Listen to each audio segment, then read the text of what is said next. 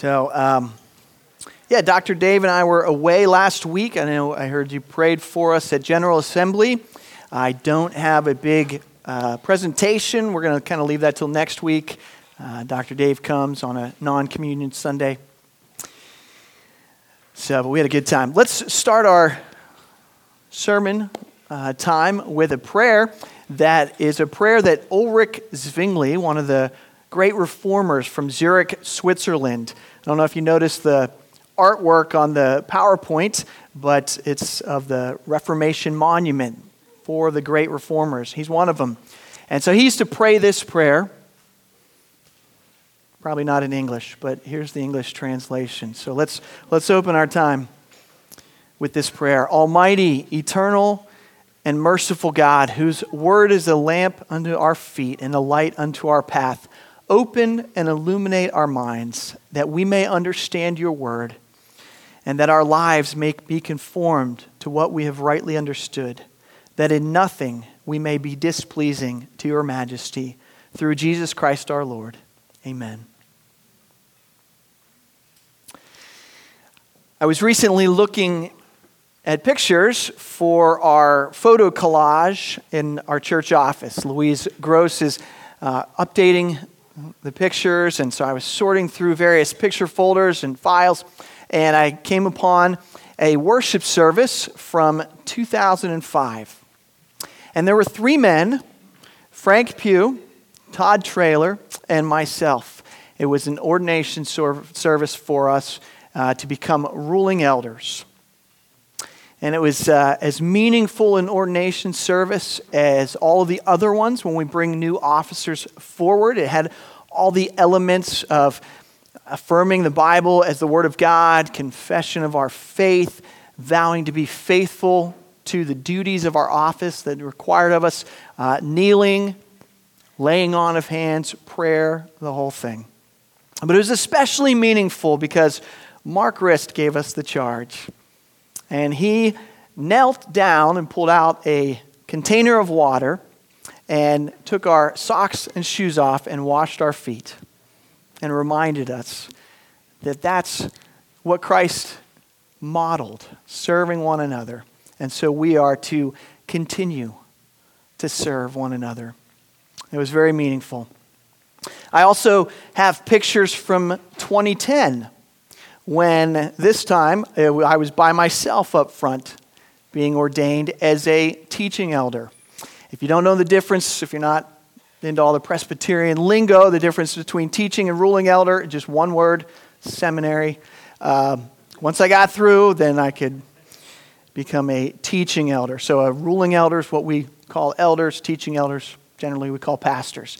But there's one office. And so I was being ordained there. And again, a great service. This church has ordained me twice, which I don't know if that means I'm super spiritual or I'm just slow and a total mess because it didn't take the first time. I'm not sure. Okay. I had a feeling. So those of you who were around for either ordination or if you've seen any of the ordinations, we had 4 deacons last year get ordained. You know that we try to be biblical and have a godly service. But you know, I got to thinking after reading Exodus 29, working on my sermon this week, maybe those services aren't quite as biblical as they should be. I don't know if I don't remember us bringing a bull and 2 rams up front to slaughter them and sprinkle their blood on an altar. Maybe I'm just blacking out on that part of the service. But, I mean, that's what Exodus 29 tells us to do for our ordination and consecration services.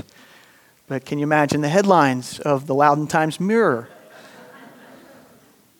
I think we would be the most infamous church around just for being biblical. But there are many reasons beyond just not grossing you out and horrifying our community why we don't follow this service. But it is still worth our time to read what the Lord gave as a gift to his people in Exodus 29. Last week, Josh Kay preached so well on the holy garments of the priests. I've read it, listened to it. He did a great job. Thanks, Josh. And at the end of his passage, chapter 28, verse 14, it says this: "You shall put them on Aaron," meaning the garments, "put the garments on Aaron your brother and on his sons," which was literally his sons at the time, but his descendants too. This was going to be a repeated thing.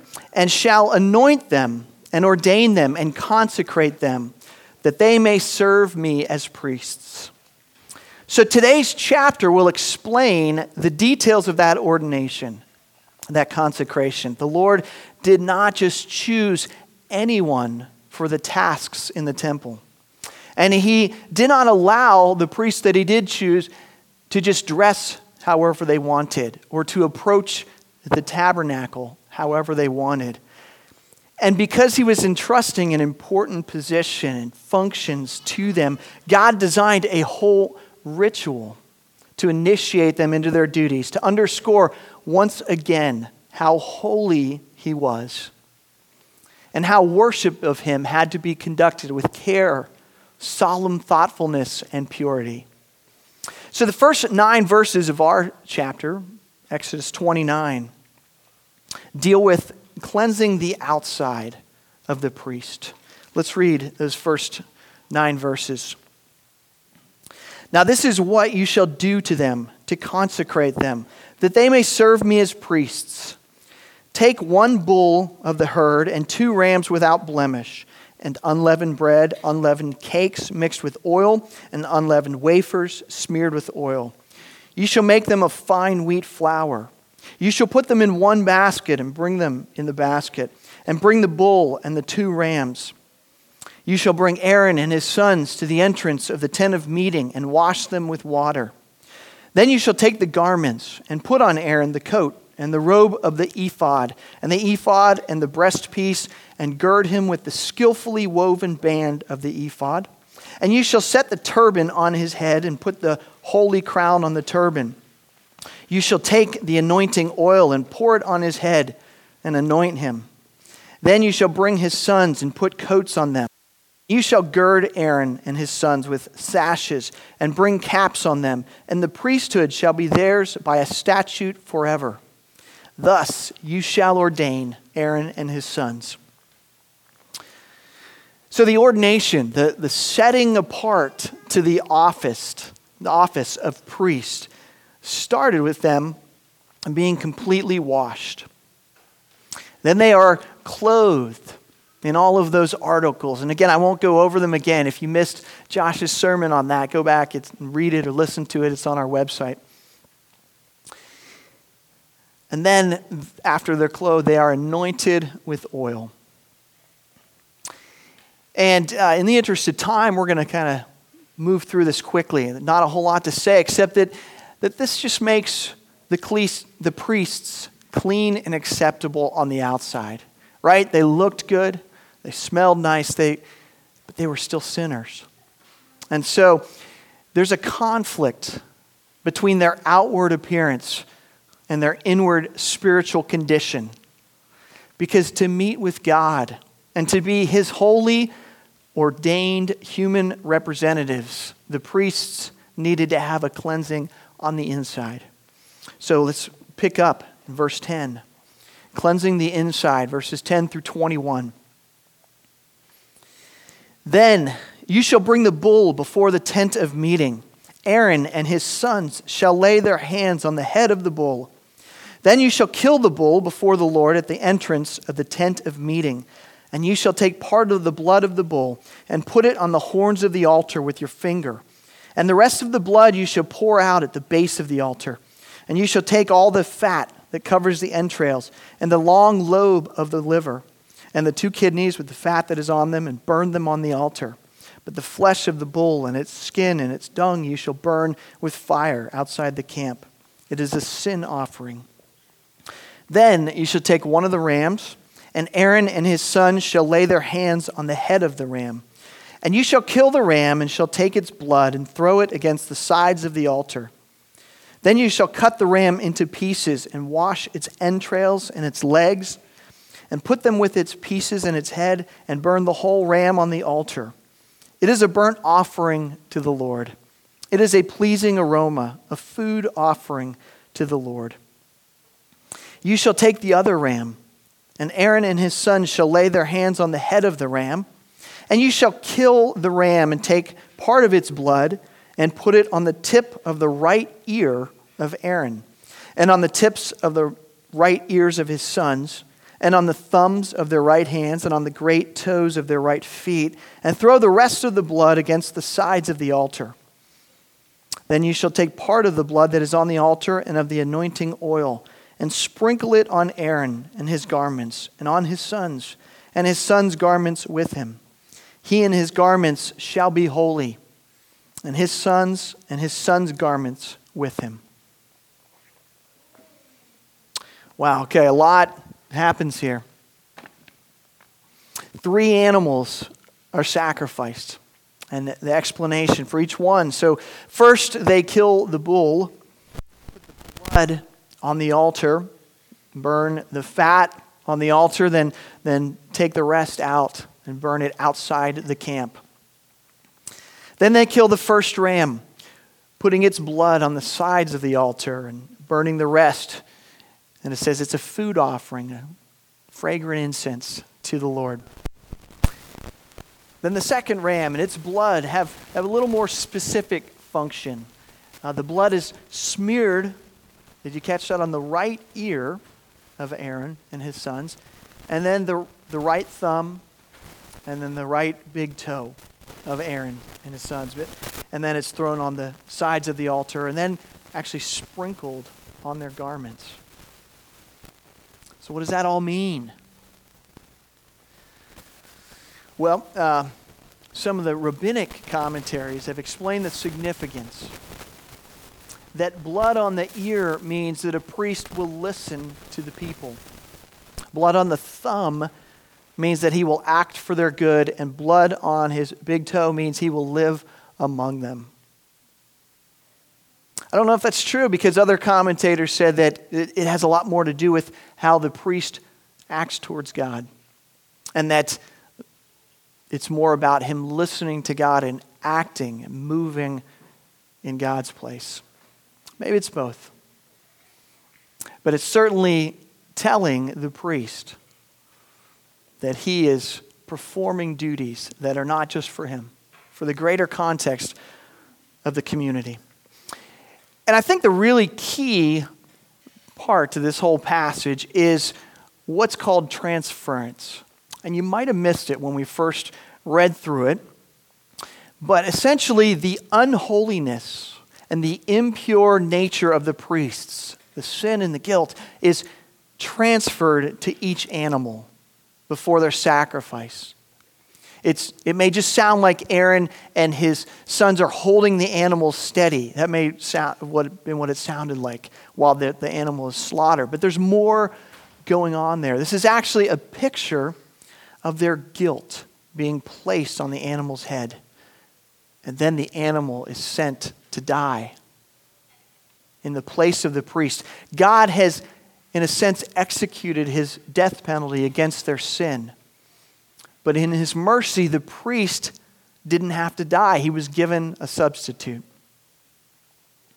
So we'll come back to that idea of transference in our application conclusion section. But let's finish the rest of the chapter. I'm not going to read the whole thing. It's long. I've gotten kind of used to these very long chapters, and since we have communion. Let me summarize verses 22 through 42, and then we'll read the last few. The 4 verses, 22 through 25, say that the fat of the ram would be combined with several kinds of bread to be held up or waved by Aaron and his sons and then burned. This would be a food offering to God. Its aroma would be pleasing to him. We're all going to do the same thing, 4th of July, right? Have meat on our grills. Not exactly the same, but the next 9 verses 26 through 34 give provision for Aaron and his sons to eat. The breast and the thigh parts of the ram. I don't know if you're reading through as I'm going through it, but here's the summary of it.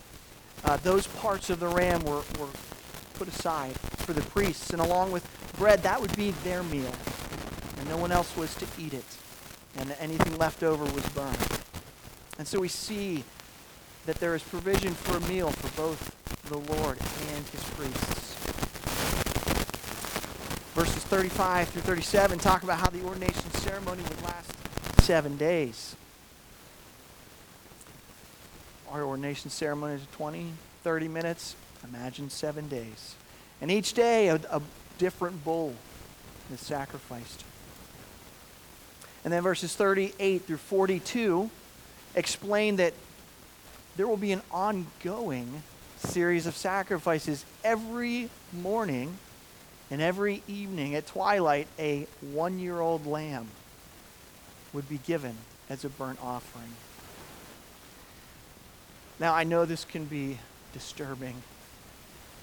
The Bible is not very PETA friendly. It's violent and gruesome. What did these poor lambs do to deserve this death? And I don't have a great sensitive answer. I think it's why we let the 2 through 6-year-old kids leave, right? But except to say that God chose to use them to provide and protect for his people. Animals are put on this earth for our use, for God's use. They're not free moral agents with equal rights to humans. That doesn't excuse animal cruelty or anything like that. But the bigger issue, I think, is that our worldview has to be God-centered. We often talk about how it can't be man-centered, but it certainly can't be animal-centered or nature-centered. We have to understand the scriptures from a God-centered worldview, or they will not make sense.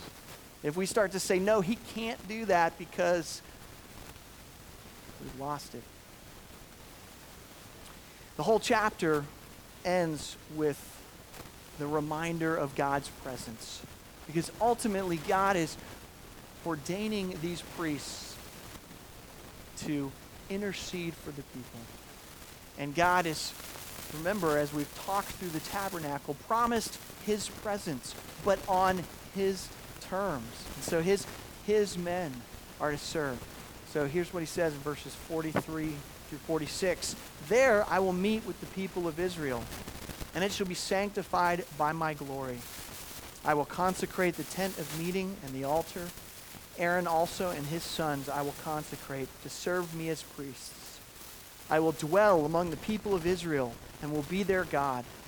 And they shall know that I am the Lord their God, who brought them out of the land of Egypt, that I might dwell among them. I am the Lord their God. Okay, so the priests are cleansed, clothed, anointed, atoned for, fed. What does that have to do with us or with you? All of you sitting in these seats, you don't have to think about consecration and ordination except as it relates to, officers in the church, occasionally service, right? It just applies to them. Well, not exactly. I don't know if you've been reading your First Peter recently.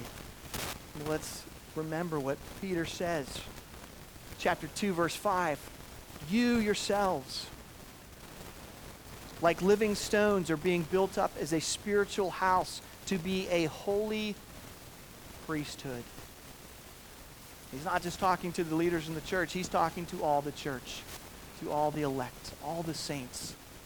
You are a holy priesthood to offer spiritual sacrifices acceptable to God through Jesus Christ. And then a couple verses later, verse 9, first half, you are a chosen race, a what? Royal priesthood, a holy nation, a people for his own possession. The Protestant church has always taught, from Martin Luther on down, the priesthood of all believers. God is equally accessible to all those who are saved in Christ, and every Christian has equal potential to minister for God. I want you to turn to your neighbor and say something. I know you hate this. I go to conferences. I hear talks. They make me say all this goofy stuff, but we're going to do it anyways. I want you to kind of point to me, point up front, turn to your neighbor and say, I'm just as much a priest as he is.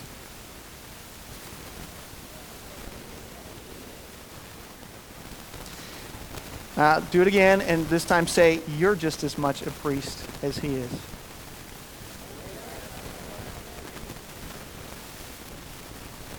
Thank you. I wasn't sure you'd do it. All right. So now we know that this applies to us. How? First thing, we are washed with water. First step for the priests. 1 Corinthians 6:11, but you were washed, you were sanctified. And this you is always y'all, yins, okay? You were justified in the name of the Lord Jesus Christ and by the Spirit of our God. Baptism is the outward, visible symbol, right, of the inward spiritual reality of our being washed and cleansed by the Holy Spirit. Second, we're clothed in Christ's righteousness. Galatians 3:27 says, all of you who were baptized into Christ have clothed yourself with Christ. If you tried to come before God with the filthy rags of your sin, of your life, you would not be allowed in his presence. Christ's robe of perfect righteousness is given to you so that you are accepted in God's sight as holy. So we're washed, we're clothed, we're anointed. I know we usually say, oh, that person singing, that was so anointed. That means something else. The Bible says we're all anointed. 1 John 2:20, you have been anointed by the Holy One and you all have knowledge. Anointing is a blessing to us and an acknowledgement of our position. And most importantly, we're atoned for. Just as the bull took on the sins of the priest and was slain and sacrificed on the altar. Remember we talked about transference. So Jesus took on our sins as he was being slain on the cross. So clear in the book of Hebrews. Chapter 9, verses 13 and 14. For if the blood of goats and bulls and the sprinkling of defiled persons with the ashes of a heifer sanctify for the purification of the flesh, how much more will the blood of Christ, Jesus is better, just sang it, who through the eternal Spirit offered himself without blemish to God, purify our conscience from dead works to serve the living God. And 2 Corinthians 5:21, for our sake he, God, made him, Jesus, who knew no sin, so that in him we might become the righteousness of God. Transference. Every believer has taken hold of Christ and transferred his or her sins onto his head. And if you're not a believer, that is the picture of what you can do. To be cleansed of your sin. To be made righteous in God's sight. The priest being made pure inside and out is the picture of us as believers being made right, declared just and pure in the sight of God. And remember, because we just preached through Hebrews last year, that Jesus is a priest too, right? But he is the great high priest. But unlike Aaron or Melchizedek, which is what Hebrews parallels him with. Unlike us, he doesn't have to be made clean. He already is holy, sinless, and perfect. Hebrews 7. For it was indeed fitting that we should have such a high priest, holy, innocent, unstained, separated from sinners, and exalted above the heavens. He has no need, like those high priests, to offer sacrifices daily, first for his own sins and then for those of the people. He has no need, since he did this once for all when he offered up himself. Christ the high priest, once for all time, offered the sacrifice for his people. And he climbed up on the altar and gave his own life to save ours. A man named Charles Simeon was a university student in England in the late 18th century. When he arrived, he attended Eton College in Cambridge. When he arrived, he was not a Christian.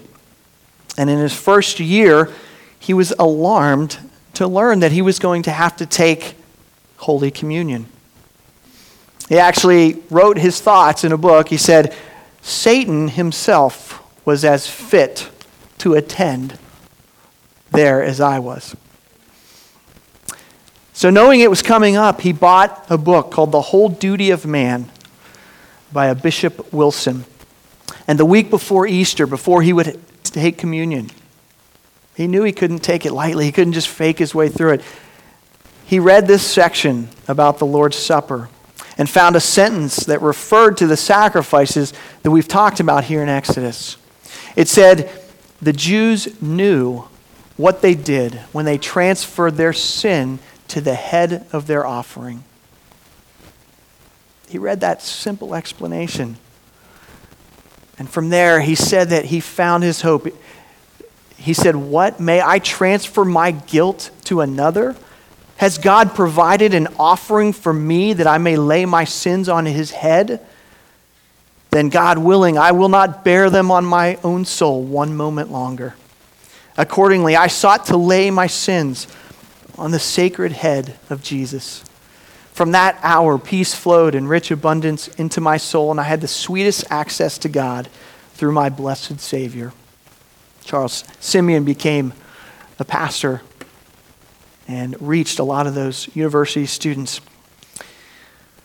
But do you have that sneaking suspicion that you are not good enough for God? That you're not really fit to take communion or to merit any of God's promises and blessings?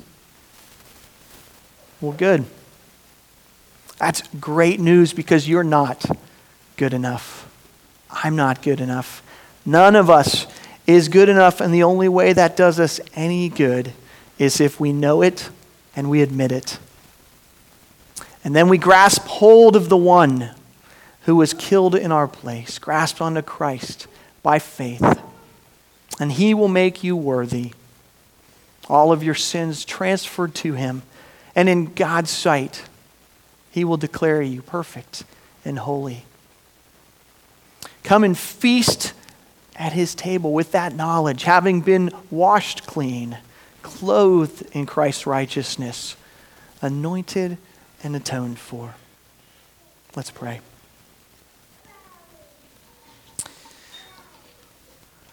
Lord God, thank you so much for this passage. It is so easy to approach the scriptures in the Old Testament particularly and wonder how any of it applies to us. But clearly, Lord, you had the writers of Scripture, particularly here in Exodus, Moses, record those words as a testimony for the following generations after him, but all the way through us. Those words are preserved for our good, for our instruction. And we see that we worship you, who are a holy God, unapproachable, by us in our sinful condition. We must be robed. We must be clothed correctly. And we must be atoned for. Or we can't come into your presence, much less worship you. So Lord God, thank you for the provision in Christ, the ultimate sacrifice, the Lamb of God slain from the foundation of the world. That plan was ready for us. God, that is the truth of the gospel. And it didn't just show up when Christ came to earth. It was there the whole time. And so we understand it in seed form in Exodus and in the Old Testament, but we understand it so much greater as we consider Christ's life, as we consider the whole of the Scriptures. So bless us this morning as we understand these things and as we move into our time of communion, of celebrating what Christ did on the cross. In Jesus' name, amen. Merciful to me, O God, be merciful to me. For in you my soul takes refuge. In the shadows of your wings I will take refuge till the storms of destruction pass by. I cry out to God Most High, to God who fulfills his purpose for me. He will send from heaven and save me. He will put to shame him who tramples on me. God will send out his steadfast love and his faithfulness. My soul is in the midst of lions. I lie down amid fiery beasts, the children of man whose teeth are spears and arrows, whose tongues are sharp swords. Be exalted, O God, above the heavens. Let your glory be over all the earth. They set a net for my steps. My soul was bowed down. They dug a pit in my way, but they have fallen into it themselves. My heart is steadfast, O God. My heart is steadfast. I will sing and make melody. Awake, my glory. Awake, O harp and lyre. I will give thanks to you, O Lord, among the peoples. I will sing praises to you among the nations. For your steadfast love is great to the heavens, your faithfulness to the clouds. Be exalted, O God, above the heavens. Let your glory be over all the earth. Paul wrote, citing Jesus' commands on the night of the Passover that became the first Lord's Supper. Paul said, "For I received from the Lord what I also delivered to you, that the Lord Jesus, on the night when he was betrayed, took bread, and when he had given thanks, he broke it and said, 'This is my body, which is for you. Do this in remembrance of me.' In the same way also he took the cup after supper, saying, 'This cup is the new covenant in my blood. Do this as often as you drink it in remembrance of me. For as often as you eat this bread and drink the cup, you proclaim the Lord's death till he comes. Whoever therefore eats the bread or drinks the cup of the Lord in an unworthy manner will be guilty concerning the body and blood of the Lord.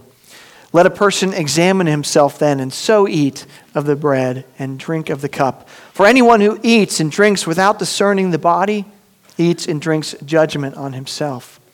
That is why many of you are weak and ill, and some have died. But if we judged ourselves truly, we would not be judged. But when we are judged by the Lord, we are disciplined, so that we may not be condemned along with the world." A couple of your elders have been asked to come up and explain that further.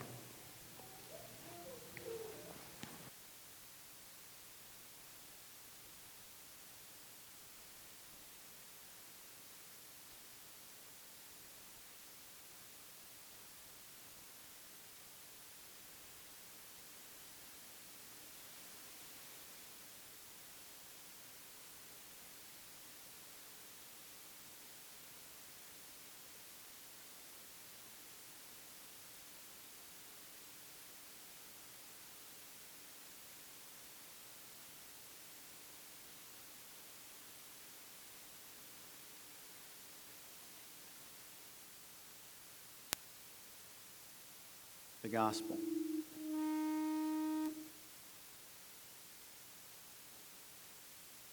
So please, if you're a believer this morning, if you've repented, you've understood the gospel.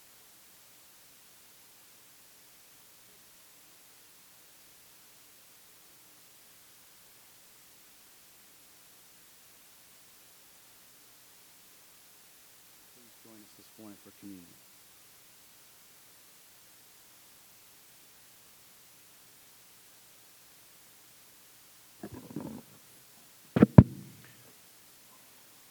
Recently, I was able to attend a wedding. A beautiful wedding. This communion table reminds me of that time because there were so many people there and they got to participate in the wedding, to enjoy the wedding. We were there and we heard the Lord's word. We sang, we prayed together, and we enjoyed that moment. But there was a time in that ceremony that wasn't for us. It was just for that bride and her beloved, for that bridegroom and his beloved. It was that moment of the exchange of the covenant vows. That was their moment, and they could care less whether we were there or not. And the reason I bring that up is that we're so grateful that you're here today, enjoying the word of the Lord, enjoying this worship. But there is now a time, as the Lord says, it's a time of his giving us this covenant sign. This covenant sign is communion.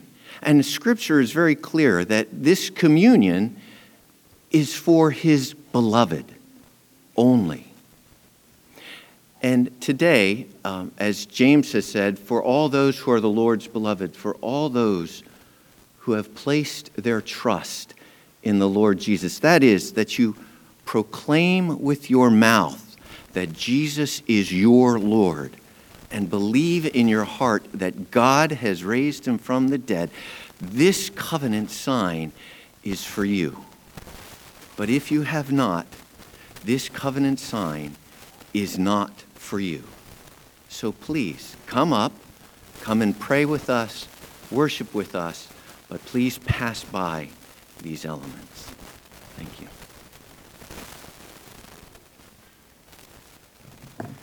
Good, thanks, James and Mark.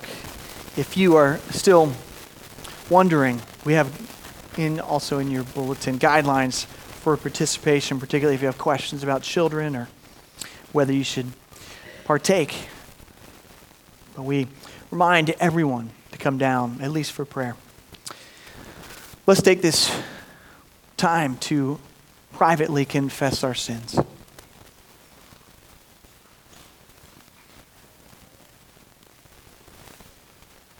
Prayer together. Almighty God, we confess how hard it is to be your people. You have called us to be the church, to continue the mission of Jesus Christ to our lonely and confused world.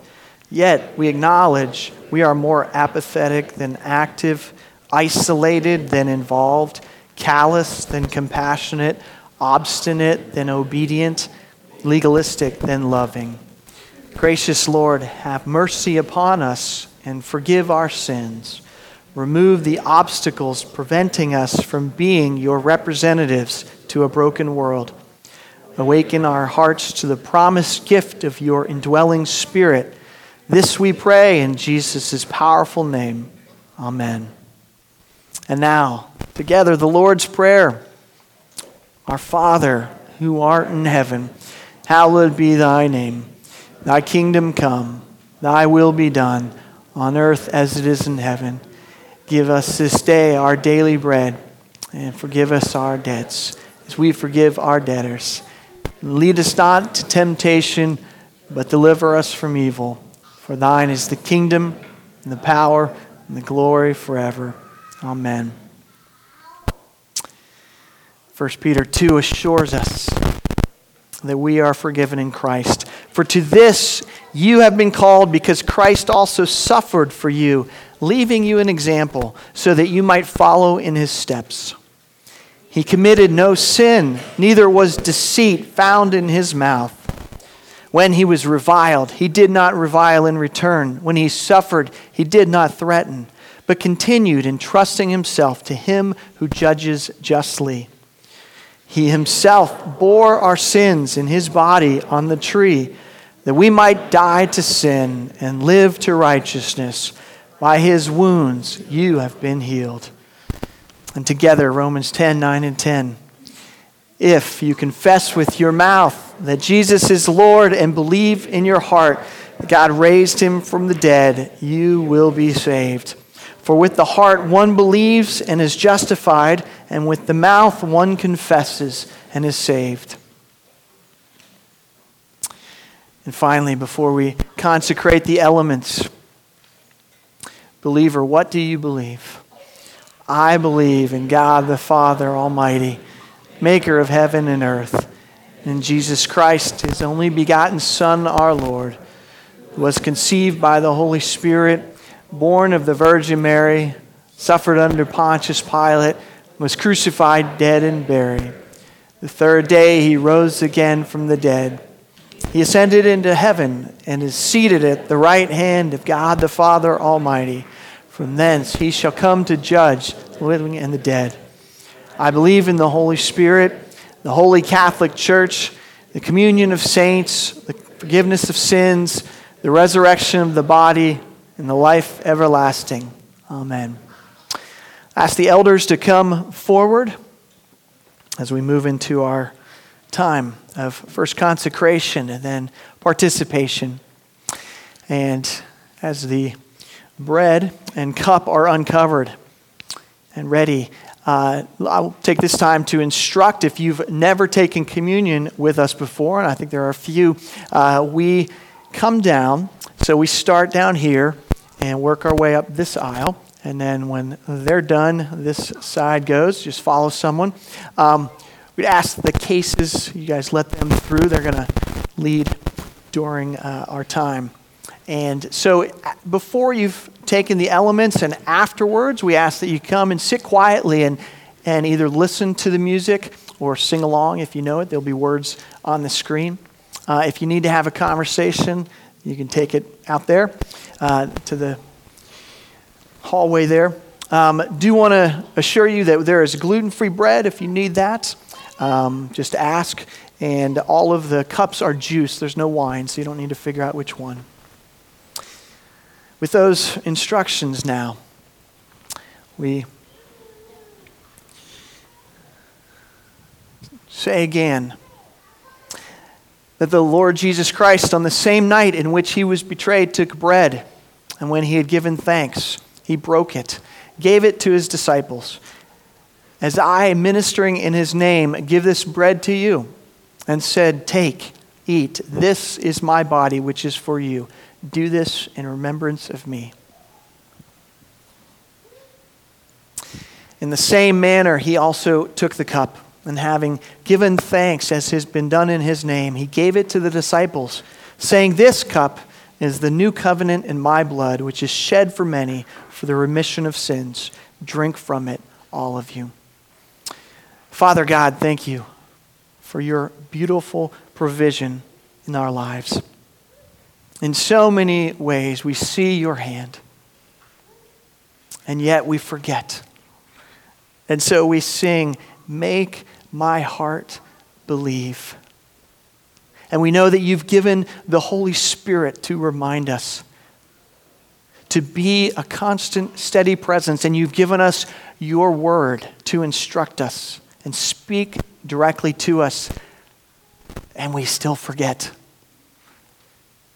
Thank you that we come together as a body to remind each other, to be reminded by the scriptures, and thank you that you give us physical things to taste. This bread that is your broken body, Christ, and this cup of your blood reminds us of your great sacrifice in our place. So may we eat it in faith. In Jesus' name, amen. So with those instructions, we invite you to come forward, partake of the supper that the Lord has laid out for you, giving himself to you. For the benediction, I hope you'll find a minute to say goodbye to Jeff and Sylvia Case. Is this your last week? Yeah, this is their last week. I especially asked her to sing for us. They're moving to Denver, so we'll miss you guys very much.